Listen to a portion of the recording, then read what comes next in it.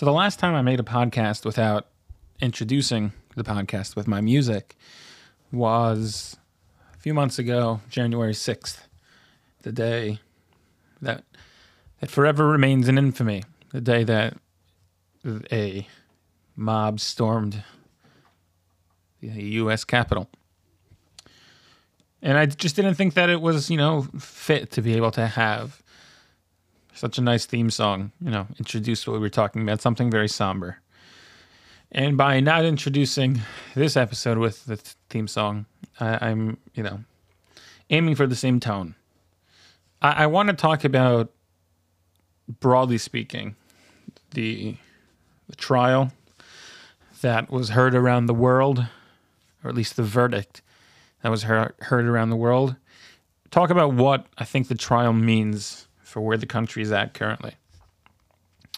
Before I begin, I just want to make a couple things clear so as to not be misquoted. I didn't watch the trial. I, had other things to do. I didn't watch the trial. I didn't watch any of the prosecution or the defense. I didn't. So I'm not, I don't necessarily question the verdict. I will question the circumstances surrounding the verdict, but in terms of the system working, I do trust the system. So I just want to say that very clear.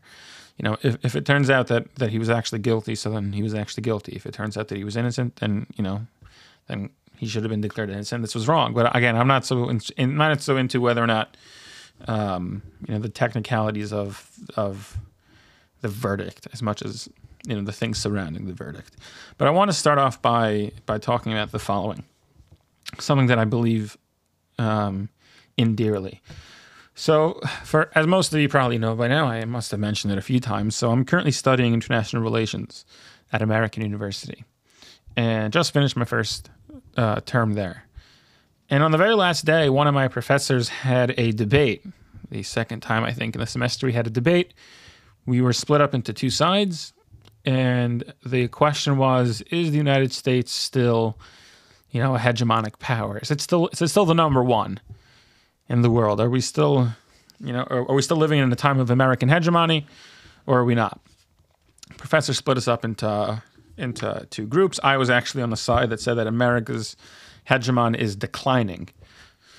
So that's what I had to argue, that American hegemon was declining. And one of the things that I said that my classmates got a kick out of, because it was a cheap shot, but I said, recently the president of the United States fell up the stairs to Air Force One, and that video of him tripping up the stairs was broadcast literally throughout the world on state media across all of our adversaries, and they were laughing at us. They were laughing at us. The leader of the free world can't even walk up the stairs. And I said, we didn't used to be a country that had other countries laugh at us. And that in and of itself is indicative of a decline of American hegemon. That was one thing that I said arguing for my side. Again, I was put on the side that said that America is, we're declining in the world. And then the professor, she always does this after a debate, which I love, she lets us share what our actual opinions are. And I spoke up and I said, my comment about Biden was only half joking. I think it is a cheap shot to say like, oh, the man tripped up the stairs. That's, it's people trip. But I think it is right to say that the world laughs at the United States. Our enemies laugh at us. And as someone whose life and hopefully the source of my income is going to be studying the relationship between great powers and the inevitability of war, so that's frightening. You don't want to be the country that gets laughed at. That's not the place that you want to be in the international order. But the world does laugh at us. Today is an example of the world laughing at us. Here you have the Russians who are putting more troops along the Ukrainian border, hoping to eventually make a move to seize the Baltic states, gain total control of the Baltic, and totally disrupt the post-Cold War order of Europe. How do you think the Russians view the United States, which is supposed to be their adversary, which is supposed to be their check on their power? How do you think the Russians view us when we're sitting here waiting with bated breath to see whether or not cities across cities are going to be burned down?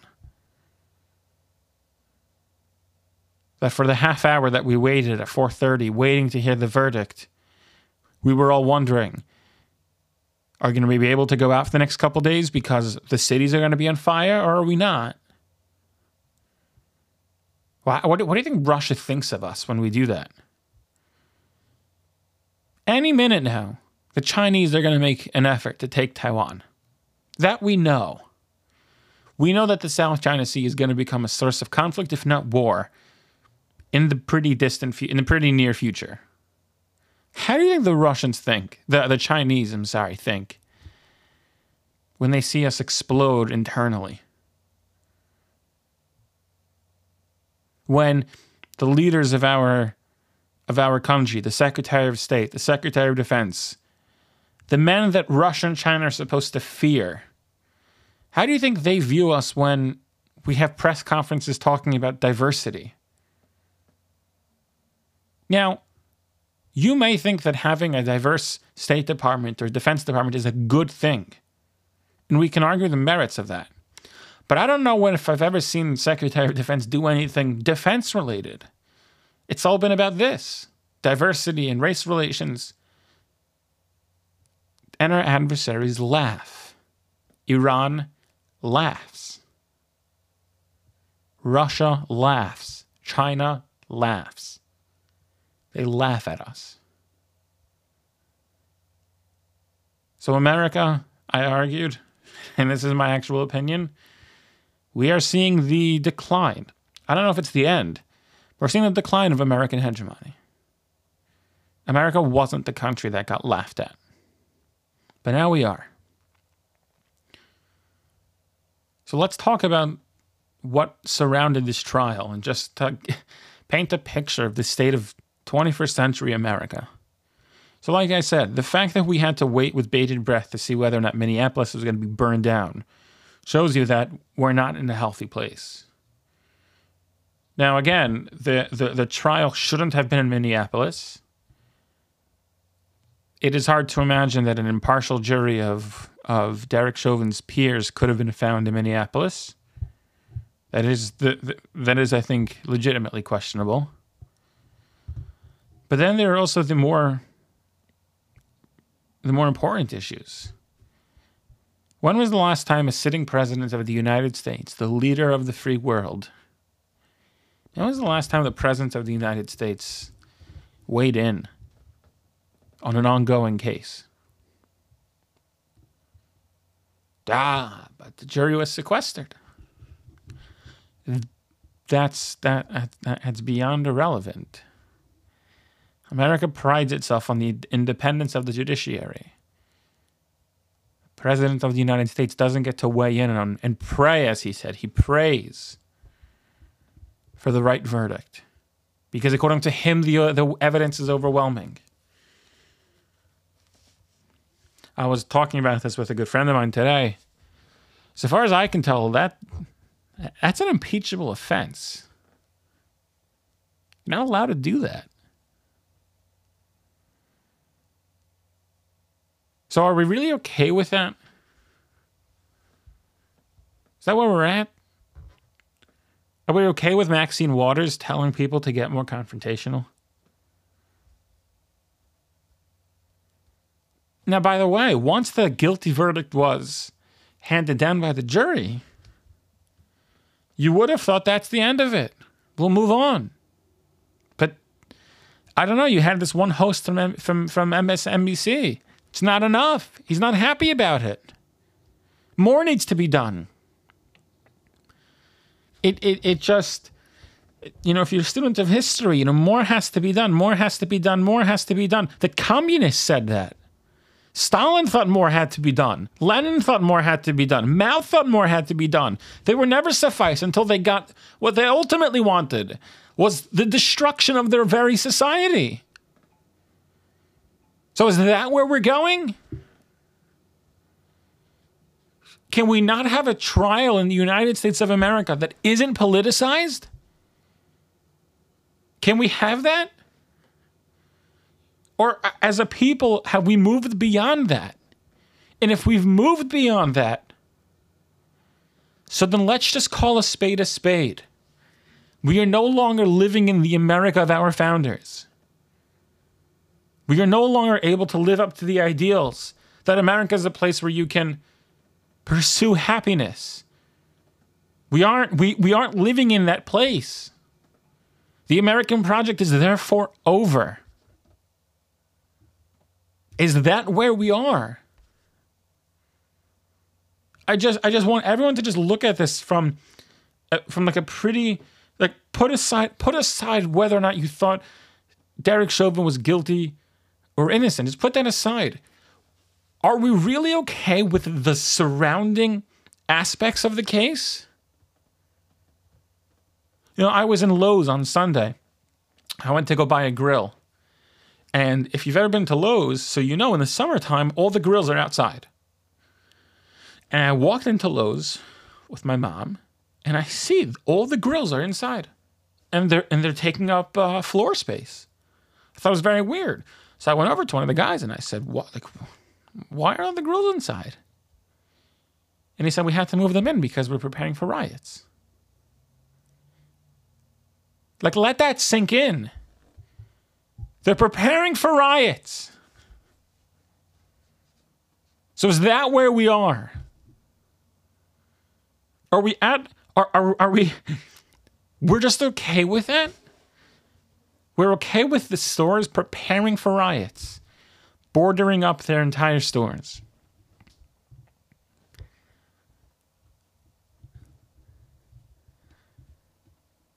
And meanwhile,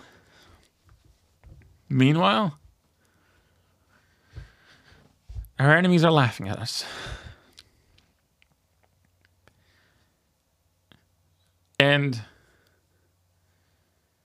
from my perspective, someone who, like I said, is going to make this hopefully his living, the fact that America is in such disarray internally puts us in a severe disadvantage when it comes to facing the real threats to the world order. It distracts us. It takes away the sense of unity that's necessary for America to fight and successfully fight a war. But in the meantime, we're moving all the grills inside in case today's verdict came down the other way.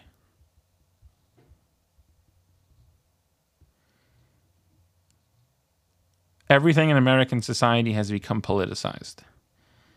The most independent thing that this country is supposed to have, the judiciary, the legal process, has become politicized.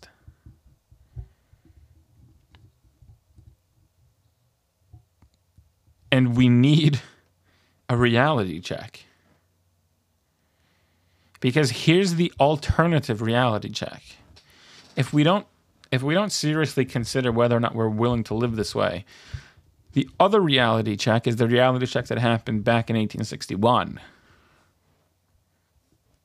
That was a real reality check. What's the future of this country going to look like? Now, I hope to God that we don't have to have a repeat of the Civil War. My confidence level is quite low that we're not going to have one. But there's enough talk now about people seeing, I think, historical patterns between 21st century America and 19th century America to scare all of us into shock and to make us reconsider what we are and who we are and what we want to be.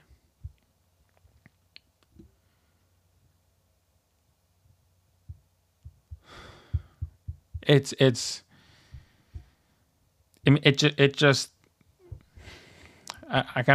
just sometimes at a loss of words to look at American society nowadays. American society has become obsessed with us and them. They're the anti-racists and the anti-fascists, and then by association, they're the racists and they're the fascists.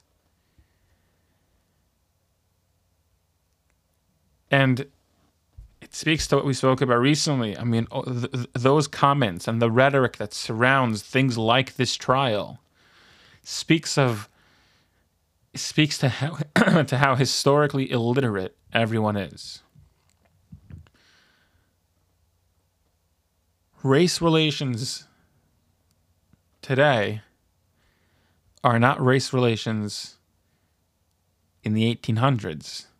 They're not race relations even in the era of Jim Crow. We're not. That's not where we are.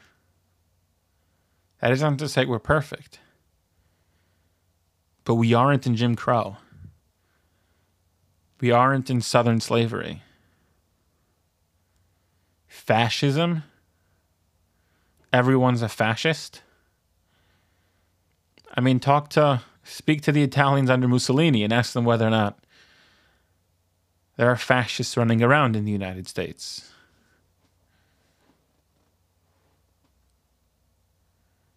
You want to see real racists? There are places in the world you can go to nowadays and meet real racists. Take a look at what's happening in China, in Xinjiang with the Uyghur Muslims. Perhaps the greatest war crime since World War II is the genocide that the Chinese are perpetrating against the Uyghur Muslims. But we're too busy figuring out whether or not we should rewrite American history and paint America's historical founding as one that started in 1619 and attempting to deal with the fact that there is places in the world right now where people will arrest you in the middle of the night, take you away from your children, throw you into re-education camps, never to be seen of again.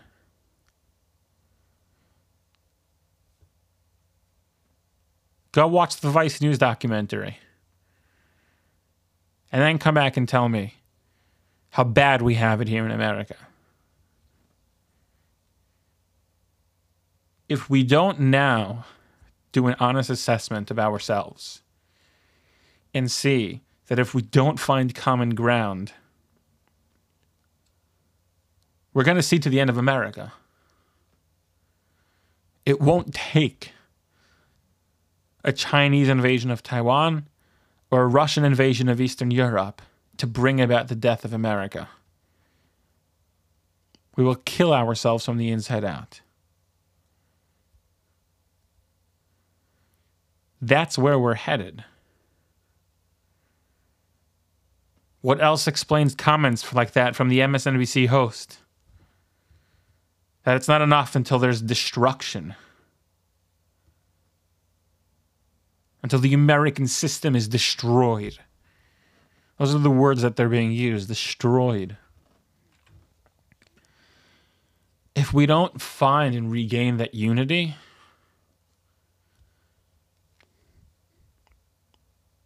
so America's history will be from 1776 to 2021.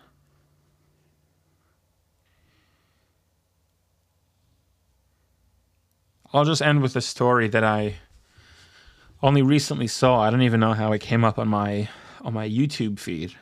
But obviously I was too young to have any real memories of September 11th. I was 3. And recently I stumbled across a video. Every time I watch it, I just get the chills and I get emotional.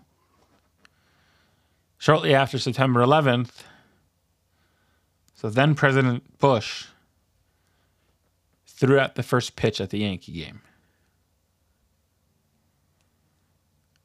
And I'm just getting the chills now, even thinking about it.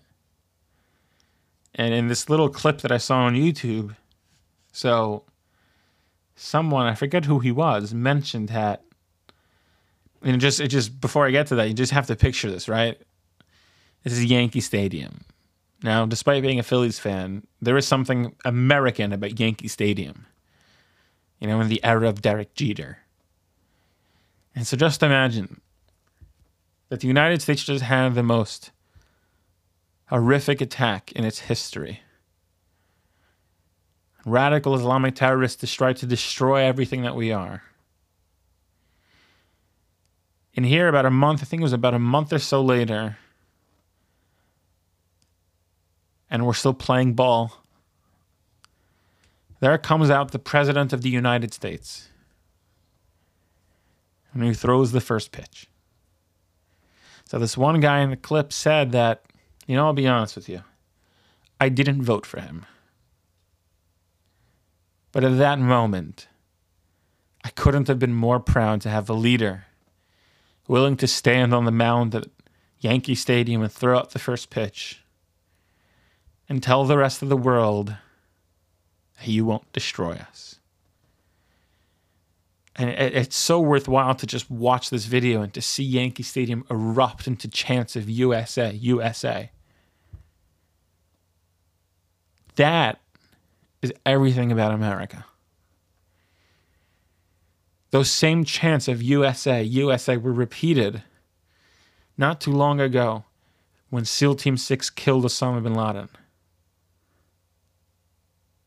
It didn't matter at that moment. White, black, Republican, Democrat. We were Americans. When we fought back against Al-Qaeda, we were the power, the greatest power in the world. When we hunted down and tracked Osama bin Laden's ass to that compound in Abbottabad, Pakistan, we show the world that if you mess with us, we will find you and we will kill you. And for those moments in that baseball game, we were all Americans. We were united with a common history and a common purpose. That despite all of our failures, we're Americans. And we still inherit the greatest country in the world with by far the greatest political system ever to be devised by the minds of humans. I yearn for the next time that at a baseball game, we get to chant USA, USA, recognizing that we are still the greatest. And we're all still Americans. We should hope to see that return, the return of that great patriotism and that sense of unity, speedily in our days. Because I'm afraid that in another little while, we will have struck out and America will be no longer. So let's hope and pray